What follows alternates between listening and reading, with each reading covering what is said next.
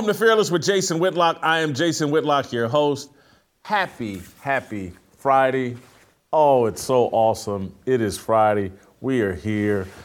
Awesome show planned for you today. I can't wait for this discussion because I fell all the way down the rabbit hole that we're about to go deeper into. I don't know if any of you remember the true crime podcast documentary Serial. It debuted in 2014. It really started all of this true crime madness that we have going on now. Well, if you know the story, it's about this kid, Adnan Syed, who got convicted of murdering his former high school girlfriend. They were in high school at the time. I think he was 17, she was 18. Hey Min Lee was her name. Anyway, this podcast was awesome, left you on the edge of your seat, at maybe 12, 13, 14 episodes. Each episode left you on the edge of your seat, wondering, did Adnan really do it? Did Jay, the number one witness against him, did he do the killing? Was it her new boyfriend that worked with her at some lens crafter store? Anyway, it was an amazing story that raised all kinds of questions about Adnan Syed's guilt. And it kicked off a craze of true crime in the podcast space. It comes on the heels of all the documentaries that HBO and other cable outlets do about true crime. This Serial was making a murderer before making a murderer. Well, now there's a new twist, and we're going to get to the author of the new twist, a guy named Andrew Hamill, an American living abroad, living over in Germany. He's written a terrific piece about the case, and we're going to go in depth with him about that. For those of you that, and I'm going to connect this, and this conversation will connect this to larger issues going on in American culture and all of that. So before we bring Andrew on, I want to take care of one of my favorite sponsors, a sponsor that's helping me as I try to lose weight, as I lose weight, and as I address my health. I've been leaning into Nugenics. Guys, are you ready to boost your testosterone and get your old self back? Our sponsor, Nugenics Total T, is offering a complimentary bottle when you text 231-231 and enter the keyword fearless. Are you really ready to lose your shape, your muscle, your energy? As men age, we lose free testosterone, the man hormone. We lose that fire. It's harder to feel as alive, as energetic, be as active. It's even harder to stay in shape.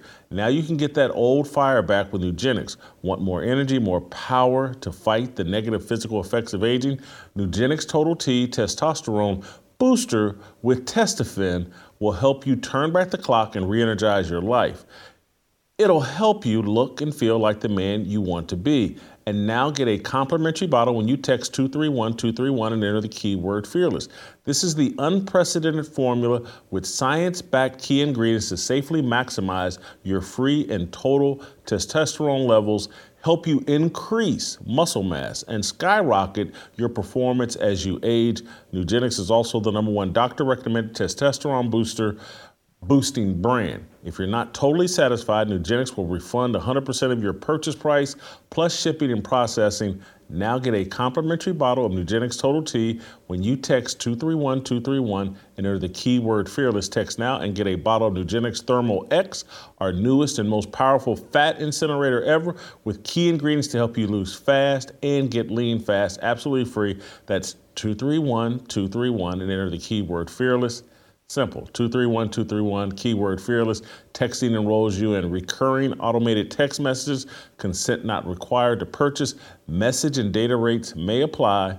The #1 doctor recommended brand by primary care physicians based on independent survey conducted by IQVIA in 2022. You guys have listened to me this week. I've started lifting weights again and implementing some new exercise, getting just off my Stairmaster and just strictly cardio. That's why I'm leaning into Nugenics Total T. I need that boost of testosterone that all men as we age need. It's helping me as I start lifting weights again and try to shape my body and not just lose weight, but also shape and firm up. Go ahead and do it with me, guys. 231-231, fearless. Free bottle. Anyway, so I want to, before we get to Andrew, I want to give you a little bit of background. Let's play, there's a trailer for the Serial podcast that I want to play, just to refresh your memory. Maybe some of you have forgotten, or maybe of you are unaware of Serial, but it was a very popular podcast. Let's play the Serial trailer. This is a Global CalLink prepaid call from Adnan Syed, an inmate at a Maryland Correctional Facility. From This American Life and WBEZ Chicago, it's Serial, one story told week by week. I'm Sarah Koenig.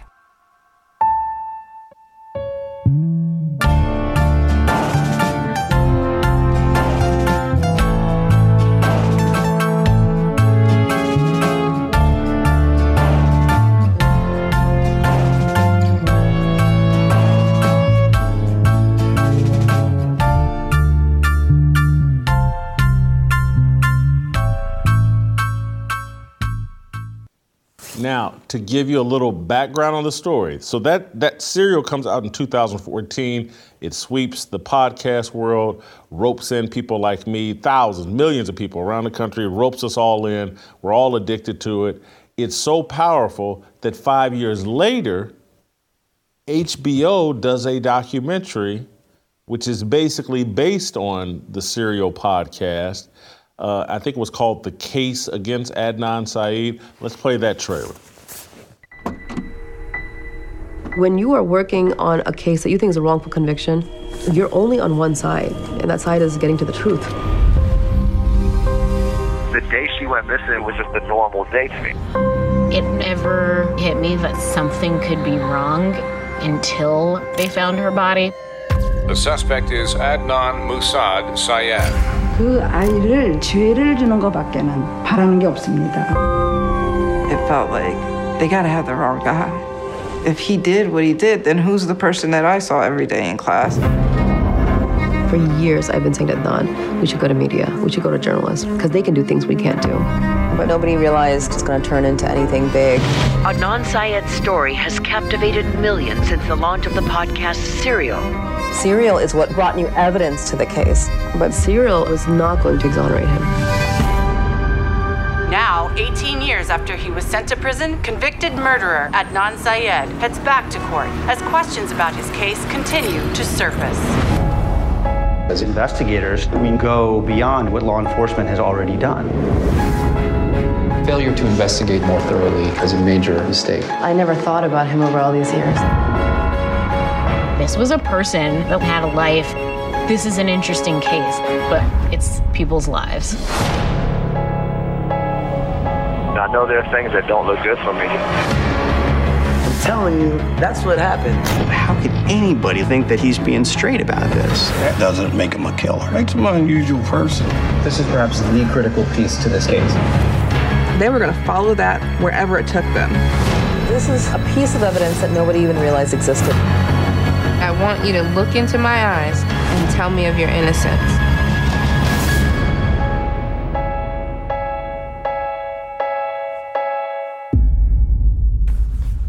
So I don't know if we're going to go here completely in my conversation with Andrew, who's joining us from Germany. Really appreciate him doing this. But I do want to just set this framework up for a larger discussion that we may have at a later time on this show or after I'm done interviewing Andrew. This is a story about Sarah Koenig, the host of Serial, female journalist. Story about Rabia Shavre, I believe. She's related to Adnan. She was the primary person who drove all the narrative that Adnan was wrongly convicted. She's worked tirelessly to get Adnan's conviction overturned. This is a story about, and here now, This is a story about the Baltimore State's attorney. I think her name's Marion or was Marion Mose. This is a story about women and the criminal justice system. We won't probably go down this rabbit hole with Andrew, but when I walk away from this story, because I'm going to confess, I went down this serial rabbit hole in 2014, 15, whenever it was popular. I went so far down the rabbit hole, I reached out to Rabia. I donated money to Adnan's defense. And so here I am in 2023, years after. I probably gave $1,000 to his defense. I can't remember. Rabia and I exchanged emails at the time. But here I am now in 2023. And Andrew Hamill, sitting over in Germany, he's an American citizen, but he's lived in Germany for quite some time. But he puts the case together about how, Adnan's actually guilty. And his conviction has been wrongly overturned. And he wrote a great piece for Quillette. I think it published last week or within the last 2 weeks. I can't remember when I read it, but I immediately reached out to Andrew. I was like, man, I got to get you on the podcast. This blows my mind because all this pressure from Serial, from HBO, and then this state's attorney in Baltimore comes in out of nowhere after this guy spent 20 years in prison. They exonerate this man and say that much of the defense was based on this alibi witness named Asia McLean, who says that she was with Adnan at the time of the murder or whatever. Anyway, Andrew's reporting, writing, and telling the story blows up that entire narrative, says that, hey, this is just a really simple case, and the facts are overwhelming. This guy did it. Andrew's not real upset that Adnan is now free. He thinks that, 20 some odd years in prison for a teenager that killed someone is probably appropriate, but he should not be exonerated. Well, I think it's the Supreme Court in Maryland eventually overturned the exoneration. I think the exoneration happened in September of 22. And then here a month or two ago, the Supreme Court comes back in and says, nah, we're not overturning this. This is wrong. Adnan is still free, but his conviction is no longer overturned. I just read a story, I think today or yesterday, the victim, Hae Min Lee's family, I think her brother is complaining and has filed complaints with the Supreme Court about this case.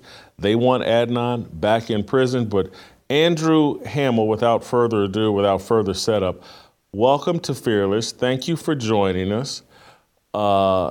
Let's just start. Let's start here basically. Who are you? Why are you interested in this case?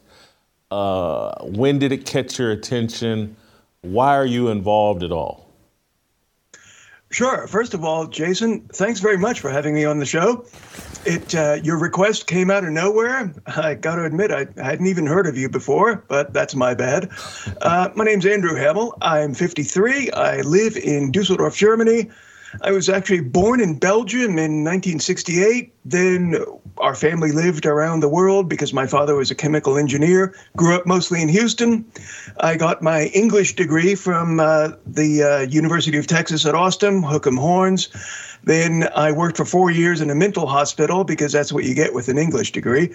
Then I went to law school at the University of Houston, graduated in 1996. Then I worked for 10 years for an organization called Texas Defender Service. They still exist, and they represent death row inmates in Texas. And they would be happy to have a contribution. They were great people. It was fascinating work. It was constitutional law and criminal law at a high level. But then, the stress was too much for me. I just couldn't handle it. You're working 70, 80 hours a week.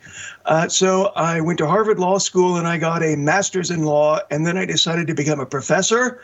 So and then this fax came over and they said, we need somebody to teach American law in Germany. And I always wanted to maybe try living in Europe. So I went over and started living here. And I just really liked it. I like the climate. I like the weather. I like the people. I've since learned to speak fluent German. And I got interested in this case. I mean, the first time I got interested was the time we all got interested when Serial came out in 2014. And I listened to it and I thought, it's, there's a lot of issues here and there's a lot of things going on here. What's Jay's deal, et cetera. But I didn't give it much more thought. In 2016, I decided to leave academia because it was kind of getting boring, become a translator and a writer and a journalist. And so the first couple of big journalist pieces, and I concentrated on law because that's that's how I was trained.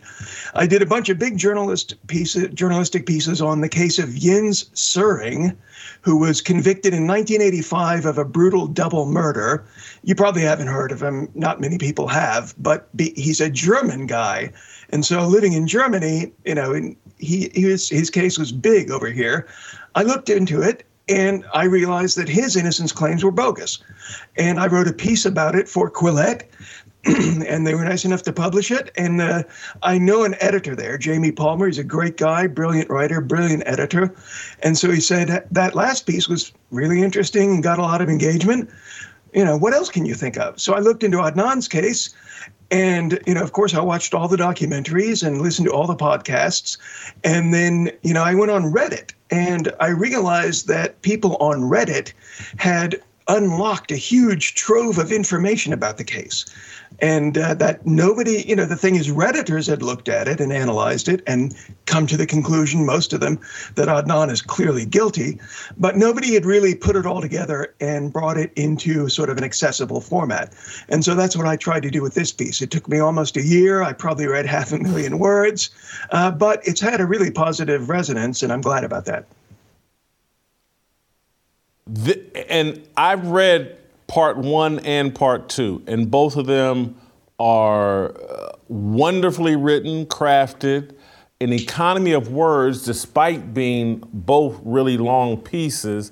And so it does not surprise me. It comes across like, wow, this guy put a year's worth of work into this. This could easily be a book.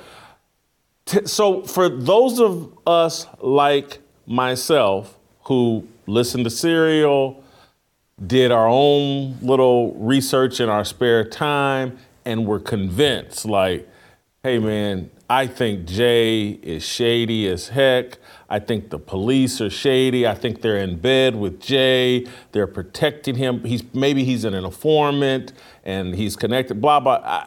Adnan's innocent. There's just too many questions. There's certainly reasonable doubt. And how his lawyer didn't bring Asia McClain to the stand is reprehensible. And I reached into my pocket and Adnan's innocent. I got to help. Why is Adnan guilty? What's the most damning evidence? Why are you convinced of his guilt? Sure. I mean, we can start with the sort of holy trinity of criminal cases: motive, means, and opportunity. So Adnan had a motive. He had just been dumped by his girlfriend, Hae Min Lee, who he'd been dating for almost a year by that time. And he hadn't just been dumped. She left him and immediately began dating and sleeping with a romantic rival. And so the relationship had been rocky. Hae had broken up with Adnan a couple times because of his jealous, possessive, controlling character, which she confirmed this in her diary, and her friends also confirmed it, and teachers at Woodlawn High School, where they went to high school. And when he read one of her breakup letters, one of his own friends said his face became flushed and his eyes began watering. And so in early January 1999, he finds out that Hae has begun dating a coworker and sleeping with this coworker, a guy named Don, who we'll probably talk about. So it's sexual jealousy, which tragically is probably, the oldest motive in humankind. Then we come to means. Did he have means to kill her? Yes. He got into her car alone, and he was a strong, athletic guy. He's about 6 feet tall, if not more. And he was able to smash her head against the side of the car. There was a severe bruise on her head, enough to possibly knock her unconscious, and then he strangled her to death. personally. That's a very personal way of committing a crime. He was certainly strong enough to do it, and it's very common in domestic violence murders. And then opportunity. We have plenty of evidence that Adnan created a plan so that he could get Hay alone in her car on January 13th, 1999. He loaned his own car out to a friend of his. He asked Hay for a ride after school, which they did even after their breakup. And several of her friends remember Adnan asking Hay for a ride after school. That puts him alone with her in her car. And then there's also, so that's the Holy Trinity that you've got. It's not enough on its own, but it's a lot. And then there's also the fact that Adnan repeatedly lied to the police about what he did, what he asked Hay on January 13th, 1999. He gave multiple inconsistent statements about whether he wanted to get into her car and whether he asked her for a ride. Also, Hae Min Lee is abducted and probably killed on January 13th, 1999. Before that time, Adnan had been calling and texting her several times a day. After she disappears, but before anyone finds her body, Adnan stops calling or texting her at all.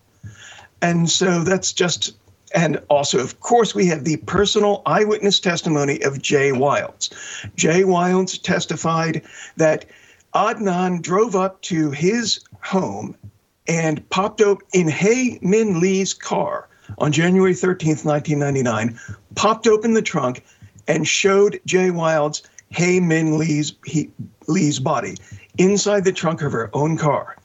And Jay Wilds further testified that he helped Adnan bury Hae Min Lee in Leakin Park, right next to Baltimore. And the final sort of, probably the final element that convinced the jury, there are more than this, but these are the main ones, is cell phone records. Back in 1999, there was no GPS. You could not pinpoint cell phones, but you could triangulate their approximate position. And the position of Adnan's cell phone destroys his alibi. He didn't actually have an alibi. He claimed he couldn't remember what he was doing during the crucial time period when Hae Min Lee was killed, but he said he never left the campus of the high school.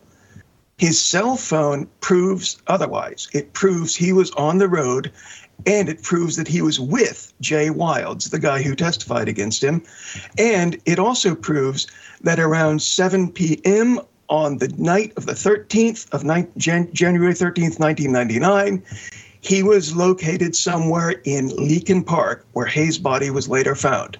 That was the evidence that led the jury to convict. It only took them 2 hours. They still stand by it to this day. I think one of the most damning things that I read in your piece is that Jay Wilds, who sold weed to high school kids, including Adnan, he was out of high school, maybe 19, 20 years old, kind of an operator a low-level operator in the Baltimore street life or whatever. But you know, I'll make a Wire analogy because you and I are both fans of The Wire. But you know, he's not Stringer Bell or Avon Barksdale. He's kind of more the innocent. I'm trying now. I got to think of who. He's almost like not the younger version of Bubbles, the kid that ran around with Michael and ended up being the next version of Bubbles. I can't believe I can normally call these guys off by name. I mean, I've watched The Wire so many times. But anyway, Jay is some low-level street guy. Call him Naaman Bryce. I'll use Naaman Bryce. Naaman kind of wanted to be in that life, but he wasn't really built for it. That's who Jay Wilds is. The most damning thing in your piece was that Jay, by telling the police that Adnan drove up and showed him the body, and by taking the police to where the car was, Jay was taking a huge risk. If he's lying and Adnan didn't kill Hae Min Lee, then the police are going to turn around and say, Jay, you had to have done it. How else would you know where the car is? How else would you know any of this stuff if you hadn't done it? I just can't see Jay taking that kind of a risk if Adnan, because at that point he would not know, well, maybe Adnan's got a great alibi and he was with his mom and dad and his whole church and this is all going to blow up in my face. I thought that was the most compelling thing in your article. Yeah, and that is something that people who are pro Adnan just can't really get around. So, I mean, Jay Wilds, he claimed in a 2015 interview that he was actually moving pretty serious weight of weed and was pretty scared. But, he wasn't, a major criminal. He wasn't a mastermind. He agreed to help Adnan out with Adnan's vague plans to get revenge on Hay. And then, suddenly he realizes Adnan's calling me up. He's got Hay's body in her own car. He's asking me to help bury her. He does it. And then he keeps silent. And he obviously hopes all this is going to just go away. Nobody will ever find Hae Min Lee's body. And then it'll all just fade. But on February 9th, just under a month after the time she disappeared, her body's found. It's found in Leakin Park. And the police investigate several suspects, including Adnan, because obviously as the ex-boyfriend, he's high on their list. They get his cell phone records. And so what they see, at this time, cell phone records from AT&T only said what calls came from the cell phone, outgoing calls. And the cops immediately see, this is in late February 1999, that there's a lot of calls placed to Jin Pusateri. And she is a friend of Jay Wilds. She is not a friend of Adnan. She doesn't know who Adnan is. She's no longer a student at Woodlawn High School. So the police go and interview Jin Pusateri. And, she gives a couple of interviews to police, one with a lawyer, and she admits that she knows that Hae Min Lee had been strangled to death. That was the means of her death. And so the police realize, okay, we have kept that information secret until now. And then, so the first thing Jin goes is she calls up her friend Jay and says, Jay, man, the police have a list of calls. Your phone number is definitely going to be on there. What should we do? And Jay told her, tell the cops to come to me. Tell the truth to the cops, tell them to come to me. Because Jay knew his number was up. His goose was cooked. They were going to find out his involvement. And he goes and he talks to detectives without a lawyer. And the very first meeting they had, late on February 28th, Jay says, listen, this is what happened. He changed a lot of the details later. We can't say that Jay is a perfect witness. He changed his story a lot, but he led police to where Hay's car was. He said, I can't give you an address. I don't remember the address, but put me in a squad car, drive me over there, and I'll show you where it was. And that's exactly what happened. So Jay knew where Hay's car was. So he confesses to the police that he's deeply involved in covering up a murder. And if he didn't know that Adnan, if Adnan had a perfect alibi and 50 people saw him at track practice and at school studying in the library, Jay is dead meat. I mean, he will be immediately charged with first-degree murder for killing Hay, because how else could he know all of this stuff? And also Jin Pusateri, she would also be charged because she helped Jay get rid of the shovels and the picks used to bury Hay. And so if you want to believe Adnan is guilty, he's innocent, I'm sorry, you have to explain, how did Jay Wilds know where Hay's car was parked out of all of Baltimore, a city of 800,000 people? And also, why would Jay Wilds and Jin Pusateri willingly confess involvement in a homicide that could come back and get them charged with murder? And really, Adnan supporters have no explanations for these things, at least not ones that are reasonable. The other people that I think don't have a reasonable explanation, as I read your story, listened to you unpack it today, is the American media, and particularly the media in Baltimore. If a guy in Germany can research this and figure this out, why couldn't someone at the Baltimore Sun, at the New York Times? I mean, this was a national story. Serial is one of the most popular things to ever hit the podcast world. Everybody talked and wrote about this. Why is no American journalist writing, reaching the conclusions, connecting the dots the way that you did. And I know you're an American, but you're living in Germany. Oh, sure. Yeah, and right. That's a really interesting question. And I think in many ways that may be one of the most important questions this case raises, is that where was the journalists are supposed to be skeptical. They're supposed to be looking for answers and questioning credibility, and they're supposed to be, to take things apart from the very foundation and build a good story. But so many, I think, Serial started it out because Serial put forward this extremely compelling, incredibly masterfully well done series that had everyone hooked. And then this sort of narrative gets established. And I think there's also a lot of groupthink among American journalists in certain situations. And I think that groupthink happened here. Sort of people who consider themselves progressive and nice and, who wanted to ensure social justice and reform the criminal justice system. They heard from other people they trusted that Adnan Syed got a raw deal. And they just assumed that must be true because people I like and know and that I get along with every day believe that. And they just didn't have, they didn't have any motivation. And they wanted to preserve their social contacts. I think one of the reasons I was able to get this done is precisely because I don't live in the USA. So I don't, I'm not dependent on anybody. Nobody funds me except for me getting paid. I don't have to care who I pissed off.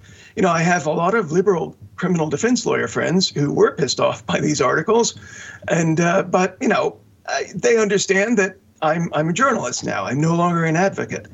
And so I think there's, groupthink, confirmation bias, filter bubbles in many parts of the American media landscape. And that's why they missed this. The evidence was all there. It's all on the internet. All you have to do is just sit down and read it.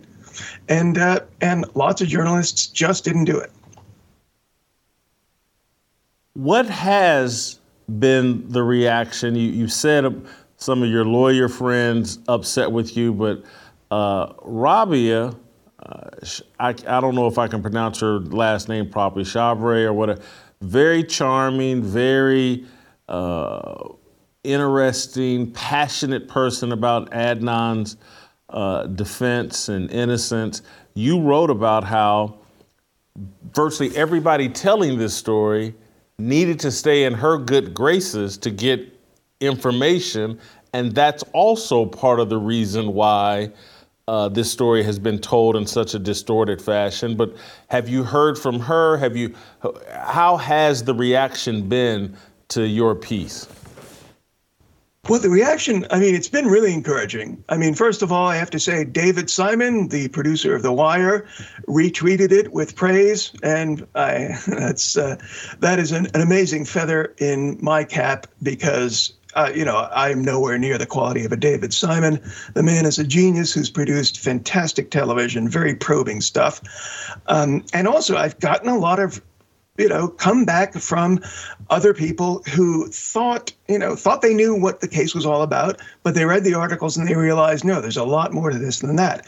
Now, I would have to say, I sent a draft of the entire article to most of the people I criticize in it.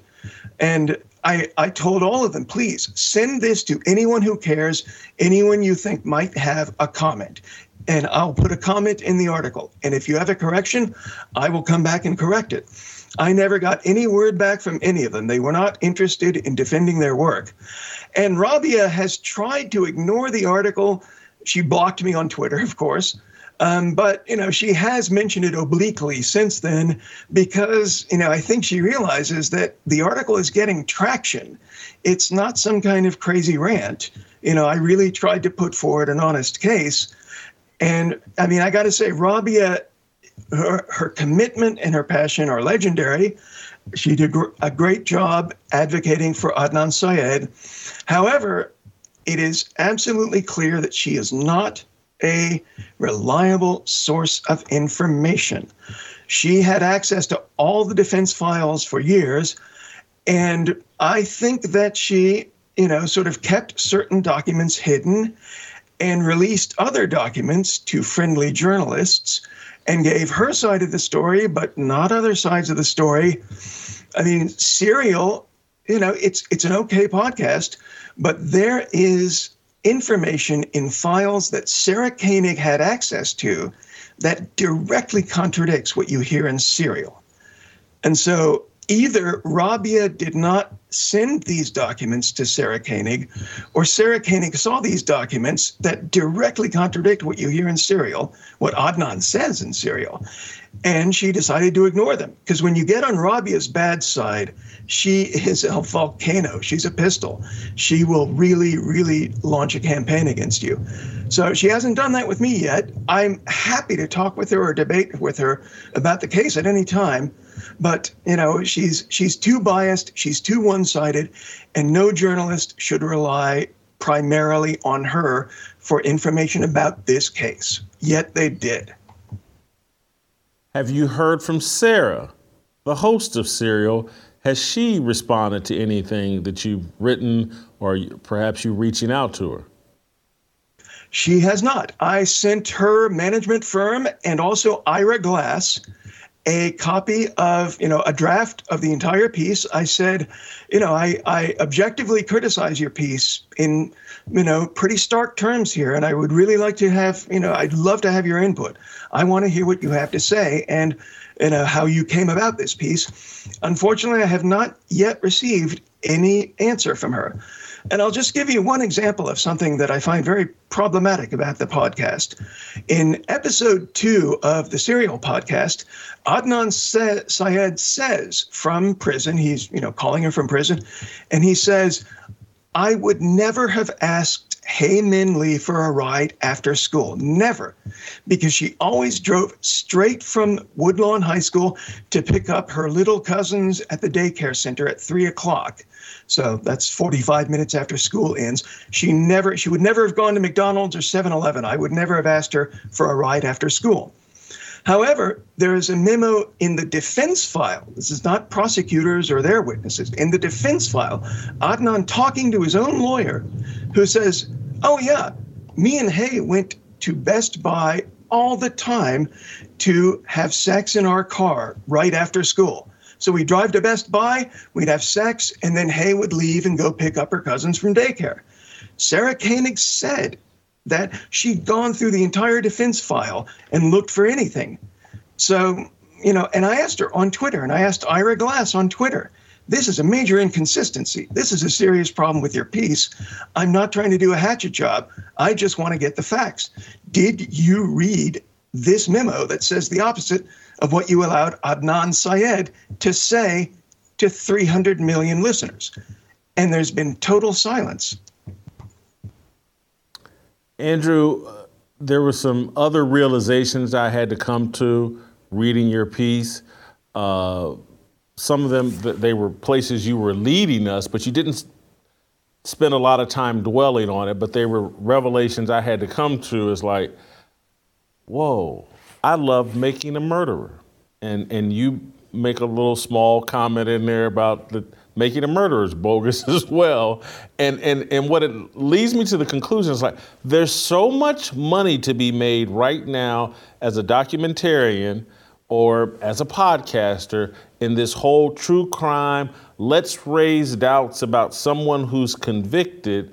And so Sarah Koenig has too much of her brand and she's made too much money arguing that Adnan may be innocent to ever backpedal on that.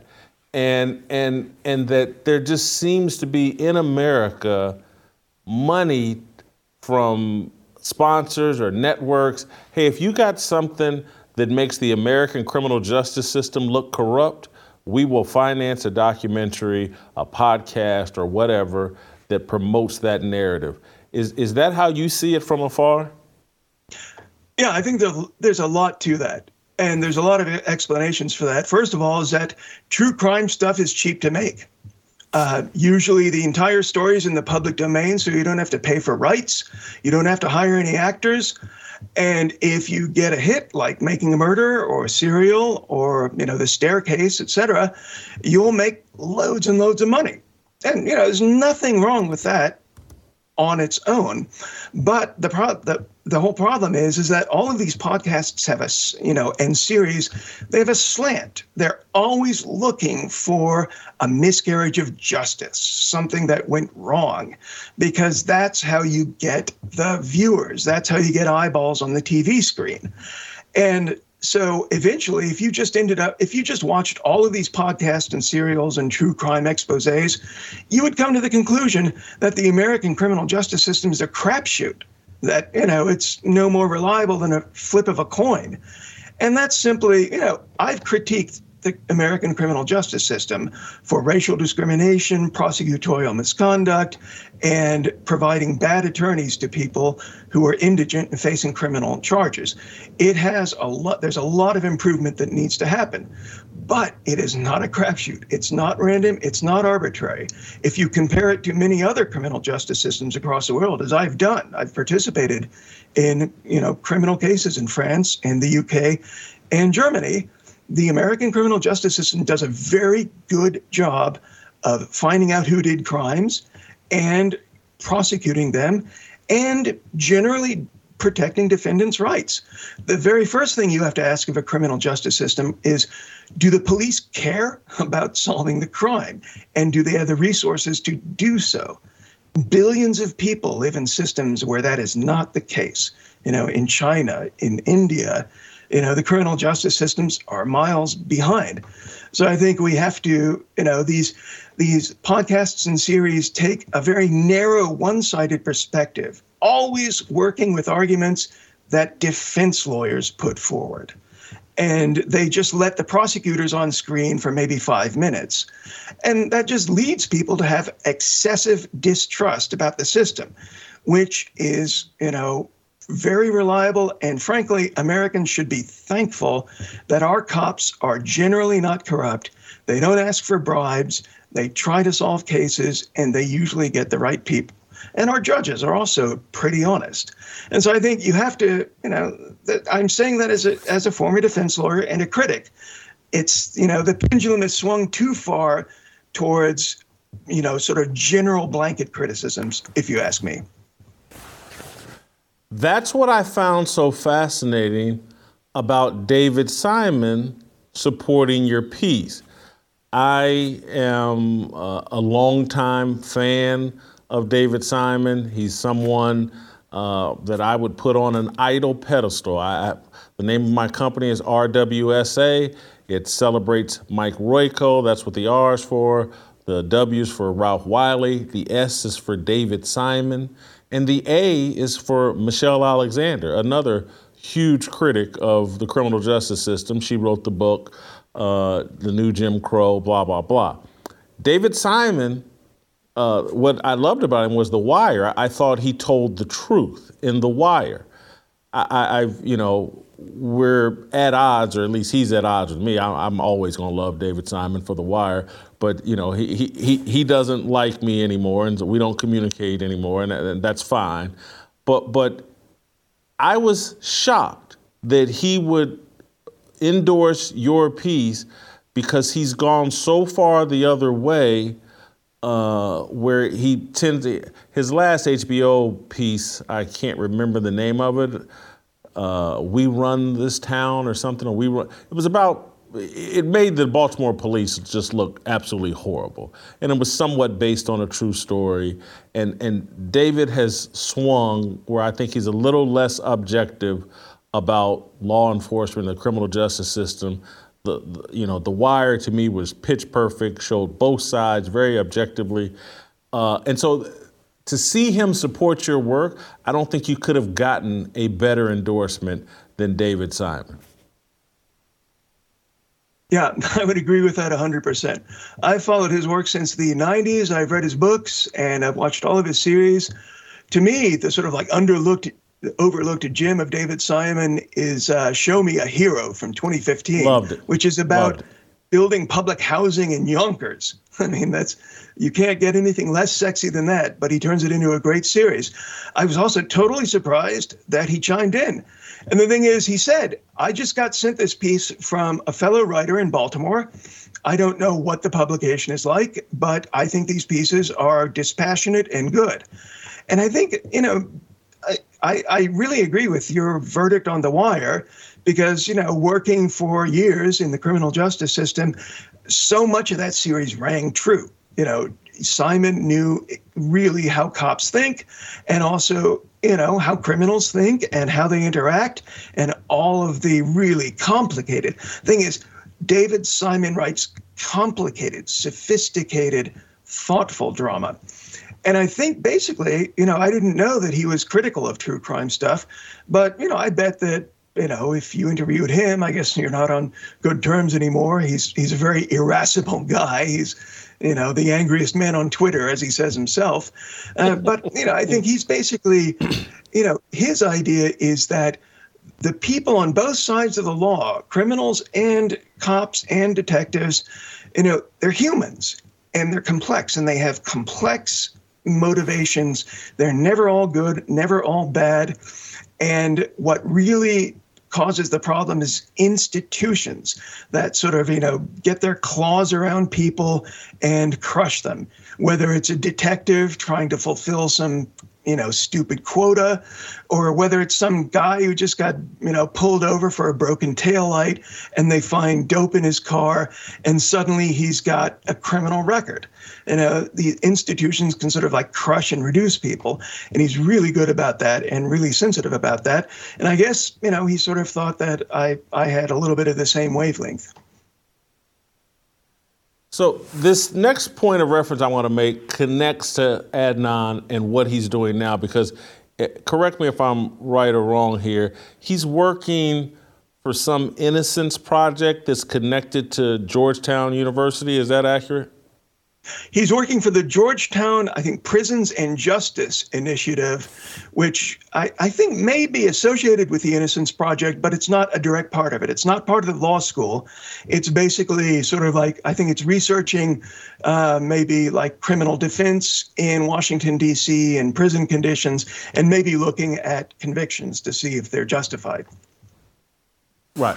And so, and it's not that I'm against it, and it'll be interesting, you being a former defense attorney, it's not that I'm against these types of organizations because I think they're necessary. You need a strong advocate on the other side versus the state. You don't want to give the state way too much power because the state will exploit. But these, have you ever heard of this case out of Chicago? They made a documentary called A Murder in the Park. Are you familiar with this case at all? I've watched that. I've watched that documentary, the Anthony Porter case. Oh, yes. This guy is a stone cold gang-banging killer. Northwestern University and some out-of-control professor and his college students get this guy exonerated. They frame, people have to watch this. They frame I'm not politically correct, and so I hope this word doesn't offend you, but I'm 56. I talk the way I always, when I was 14. They've basically framed a retarded man for a murder to get this Anthony Porter out of prison. It eventually cost this professor at Northwestern University his job and reputation and all that. But these universities and these well-intentioned, I think well-intentioned, progressives, and they did all the Anthony Porter deal to basically force the governor to overthrow or overturn the death penalty in the state of Illinois, and it worked. That case directly led to the governor rescinding the death penalty in Illinois. And so in their mind, it's like, hey, if Anthony Porter's got to go free for a murder so that we can overturn that, who cares? And if our story, Simon, has to go to prison for a murder he didn't commit, who cares? It's all worth it. But I guess I'm just, these universities, these well-intentioned professors, they've created this cottage industry of, we're going to redo the criminal justice system and make it more fair for criminals and convicted people. And I think it's hurting the rest of society here in America.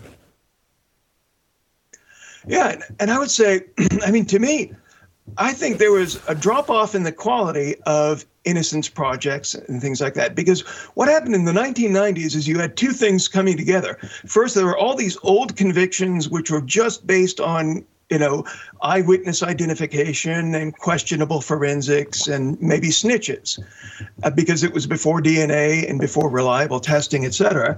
And so in the 1990s, when DNA came along, there was a raft of totally legitimate exonerations where DNA evidence actually proves someone else did the crime.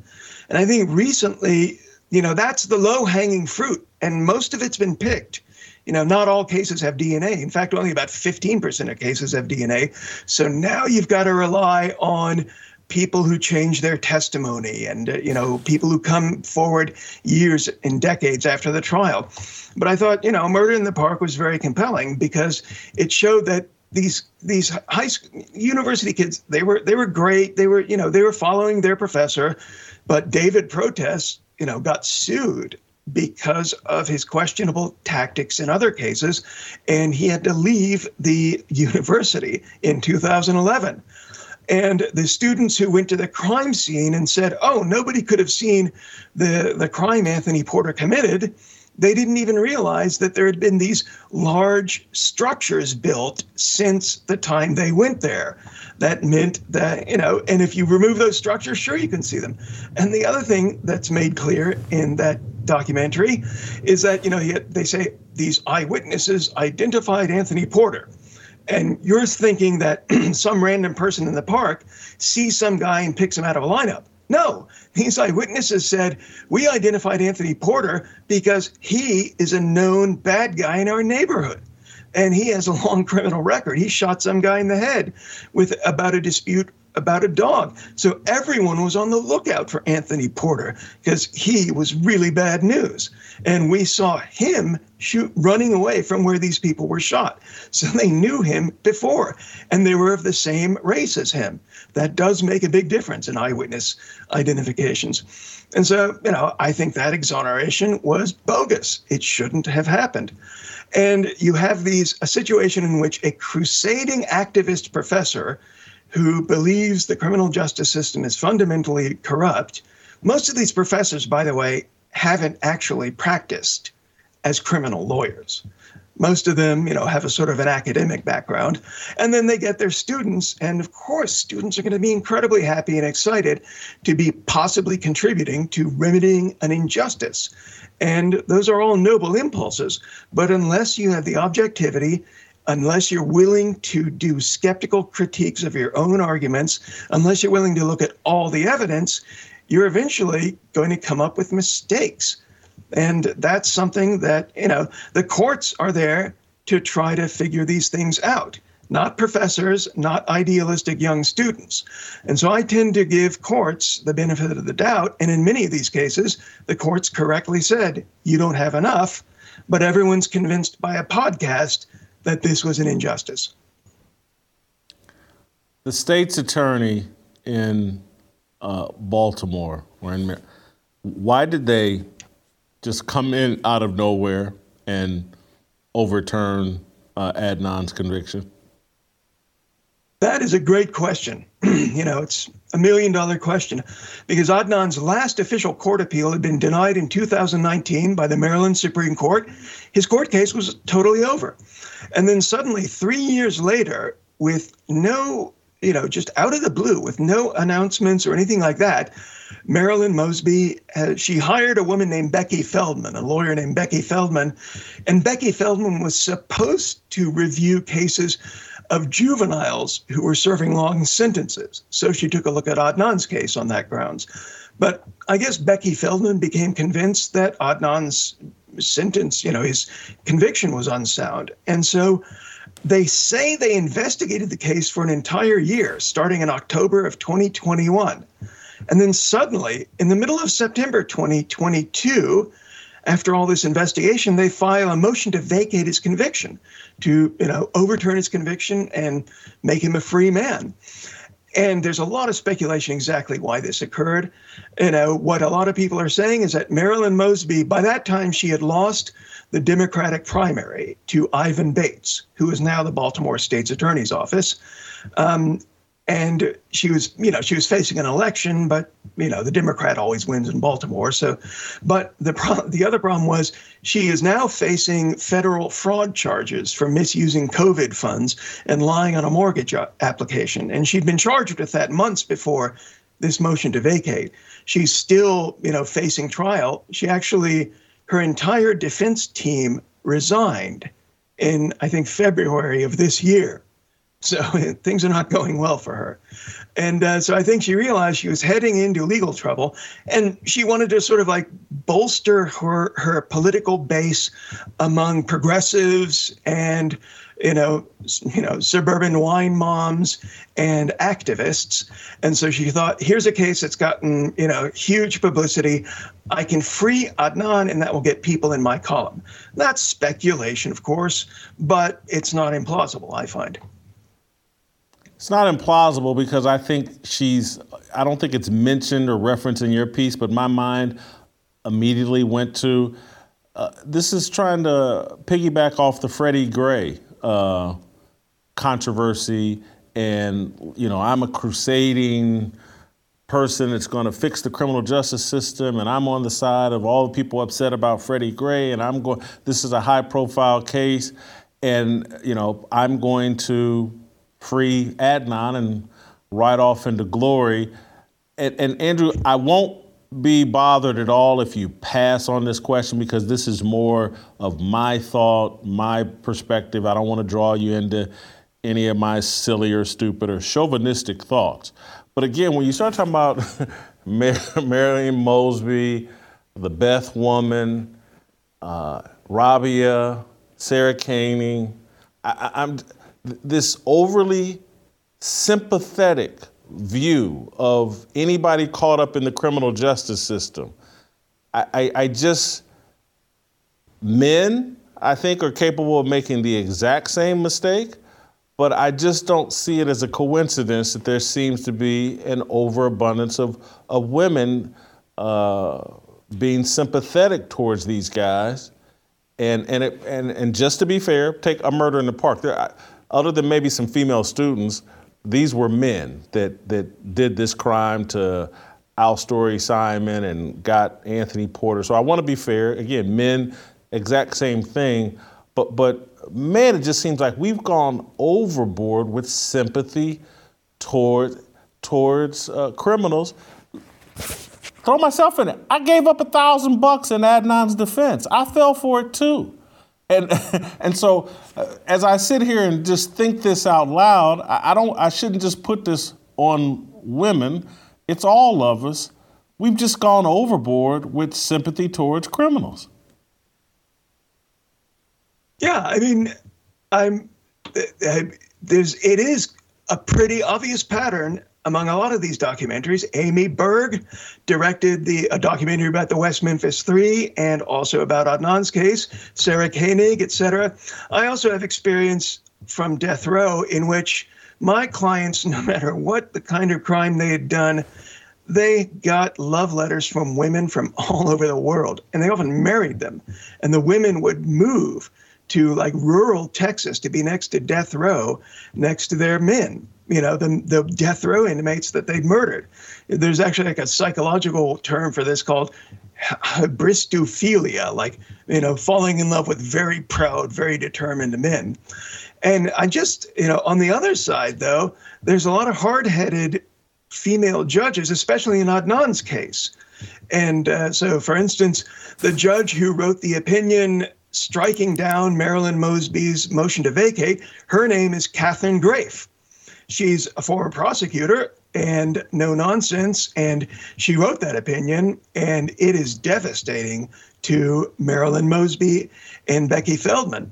And another female judge, first of all, also the judge at Adnan's trial was a woman, an African-American woman named Wanda Keys Heard, and she did a great job presiding over the trial, sharp as a tack, fantastic work, excellent judgments. And she's come out and given affidavits saying, listen, this, and then not only that, but on the Maryland Supreme Court when Adnan lost in 2019. It was another African-American female judge, Shirley S. Watts, first black female judge on the Maryland Supreme Court, who wrote a very, very devastating opinion pointing out that Asia McClain's alibi testimony was not accurate and not reliable and possibly fraudulent. But, I see some women get into a situation where they have sort of like a savior syndrome. And, they have a tendency to want to take care of people and to remedy injustice, et cetera. I'm not going to say these traits are inborn, but, that's one of the reasons we love women is because they have that side. And so I'm not going to say that, there's women on all sides of all of these cases. But yeah, you do sometimes see situations in which women get involved on a sort of personal level and put their identification with somebody who they find sympathetic above their reasoning ability. And, Sarah Koenig in Serial says exactly this. She says, I know it's idiotic, but one of the reasons I think Adnan might be innocent is because of his beautiful dairy cow brown eyes. She says, I know it's idiotic, but I think, could this guy have really strangled his girlfriend? And, I'd say as kind of a cynical lawyer dude, yeah. But I can see how, there might be a bit of a gendered aspect to this. I wasn't planning to ask this, but just as we're having the conversation, I'm just thinking of things because obviously I love this true crime stuff because I just keep thinking of all these cases that I've fallen down the rabbit hole. But where did you come down on Michael Peterson and the staircase? And is my memory not right? Wasn't there some woman in France or some other country that fell in love with him, and she was maybe the editor of the documentary, and she was his strongest advocate? Am I mixing up the cases I'm thinking about? No, I think off the top of my head, it's been a while since I watched The Staircase, but I do think that was true because it was a French production. And I remember reading an article saying that one of the people involved in the production was close to him and had, developed some kind of a relationship with him. And yes. Yeah, and frankly, that's something that really ought to be disclosed at the very beginning of each episode of The Staircase, that somebody closely involved in making this film has personal feelings for Where'd the protagonist. Where'd you come down on that case? Do you? Because I may be of the position that the owl did it, but maybe I'm foolish for thinking that. Yeah, I mean, it's a really interesting case, and I haven't gotten too deep into it. The owl strike theory, at first I laughed about it, but then, there are cases of owls actually inflicting severe injuries this way because they're silent. They make no noise. You don't know one is coming up, and they have really sharp talons and claws. I mean, I'm going to need a little bit more convincing before I endorse the owl theory. And actually, the case is over now. He entered what's called an Alford plea. So he basically, I'm pretty sure I remember this correctly. So it's a kind of plea in which you say, I know the state can convict me based on its evidence, but I still maintain my innocence, but I'm going to plead guilty. So the case is over. And, it's a really weird crime because basically the forensic evidence is kind of questionable. It's hard to see how she got those injuries just by falling down a staircase. But at the same time, Peterson's theory is, I was just out there waiting by the pool and I didn't hear anything. I really don't know where I fall down on it. I think basically that was a good resolution for the case. Peterson goes before a court, says, you can prove me guilty. I claim my innocence. I accept the penalty, and he's out. But, I thought it was actually good in The Staircase that they looked into the prior incident of a woman who Peterson knew falling down the stairs. I did give him credit for that. That was, objectivity. There's a certain pattern here we should think about. Andrew, thank you so much for taking the time, particularly the time difference. Look, there's a 7-hour time difference. Really appreciate it. I could talk about this stuff all day. I've watched so many of these. we didn't even get to talk about, my favorite one is Paradise Lost, the whole West Memphis 3 deal, because I was so convinced they were innocent. And then by the time I got done, about a year and a half in, I was like, no, these guys are dead guilty. It ain't even close. These things are fascinating. It's amazing the impact they're having on the criminal justice system and how we perceive our criminal justice system here in America. You've really helped. We need an outsider's view. We need someone detached from America, taking a look and bringing some real perspective. Thank you so much for the work you've done. Thank you so much for sharing this time with us. Awesome job. I know it doesn't mean as much coming from me as it does David Simon, but it's still a good recommendation. You guys should read his piece on Quillette. And Andrew will be following the rest of your work. Can't wait for your next piece. That's Andrew Hamill. I hope that some of you guys in our audience are true crime people like me and understand the impact that this true crime stuff is having on our criminal justice system. Again, you want to know why people ran out in the streets in 2020 and pretended like George Floyd was some kind of a saint? Because they've overdosed on all this true crime stuff and have been convinced that our criminal justice system is the worst thing in the world. And I couldn't give you a stronger recommendation than watching the documentary A Murder in the Park and doing the research on, again, Anthony Porter. I mean, cold-blooded, gang-banging, Chicago murderer. They got this dude dead to rights. And a group of liberals on a Northwestern college campus out to prove how they're not racist frame a retarded man, a mentally challenged man for this murder. They frame him, get the gangbanging killer out of prison. I think the gangbanging prisoner ended up getting several $1 million from the state, if my memory serves me right. It's all bogus. But that's we've created an environment where people can do this and people will believe anything said about our criminal justice system. Oh, it's all corrupt and half the guys in prison are innocent. And you know what? I think there is a significant percentage of people in prison who are innocent of the crime they were convicted of. Let's say it's 10%. But of that 10%, the reason why they're in prison is because of all the other BS that they did. It's no different than George Floyd, Eric Garner, Ahmaud Arbery. Until they start bringing me a consistent level of these cases where it's like, oh man, that was a straight A student in high school and he was off in college and you know what? He had never been arrested before and the police shot him and killed him. That's when they'll get my attention. And I say that as someone, I talk about it on this show all the time. All right, admit it. Cousin I helped raise, killed by police. And it was terrible. It hurts my family. It hurts his mama to this day. Hurts our entire family. The kid could have been awesome. But he was a criminal. Love him to death. Look at his picture every day.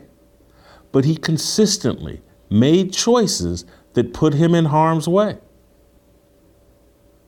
There are very few. There are victims, but there are very few innocent victims. Very few.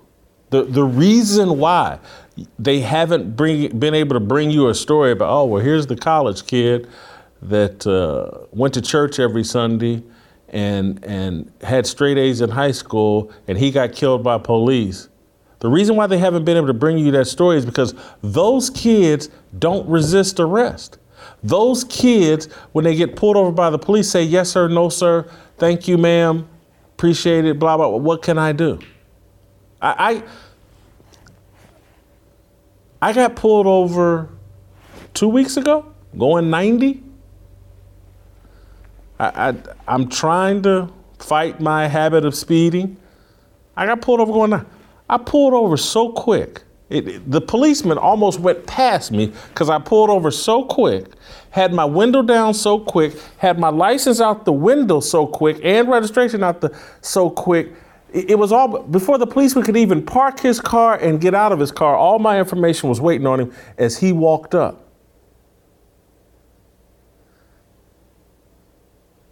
7 minutes later, I was back on the highway with a warning ticket. They can tell you that, oh God, all these racist white police officers, they just can't wait, blah, blah, blah. Me and this guy didn't have one harsh word. He was so appreciative of my cooperation. Warning ticket on my way 7 minutes later. Anyway, I love this show today because I love talking about this issue and trying to explain to people the bigger picture of how they're using these documentaries and all this other stuff to wreck our perception of our criminal justice system and sparking all this animus and all this anti-police sentiment. The HBO's in on it.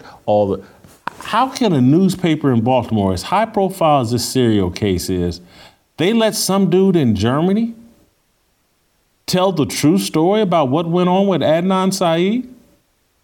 No one in Baltimore? No. Washington Post? Jeff Bezos' operation? All that money they got, they couldn't get to the bottom of the story? Had to be a dude in Germany? All right, play tomorrow. We'll see you next week.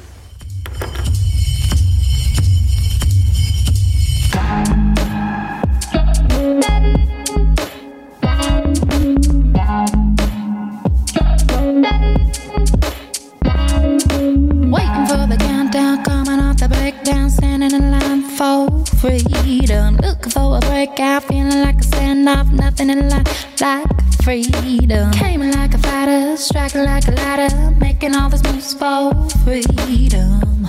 I want freedom. No negotiation, my sister, no relation. We all just wanna have freedom. Sitting on the corner, never been alone. I'm breaking my back for freedom. Blessed, we are living, get back. We are receiving, no deceiving. We all wanna be free. We want freedom.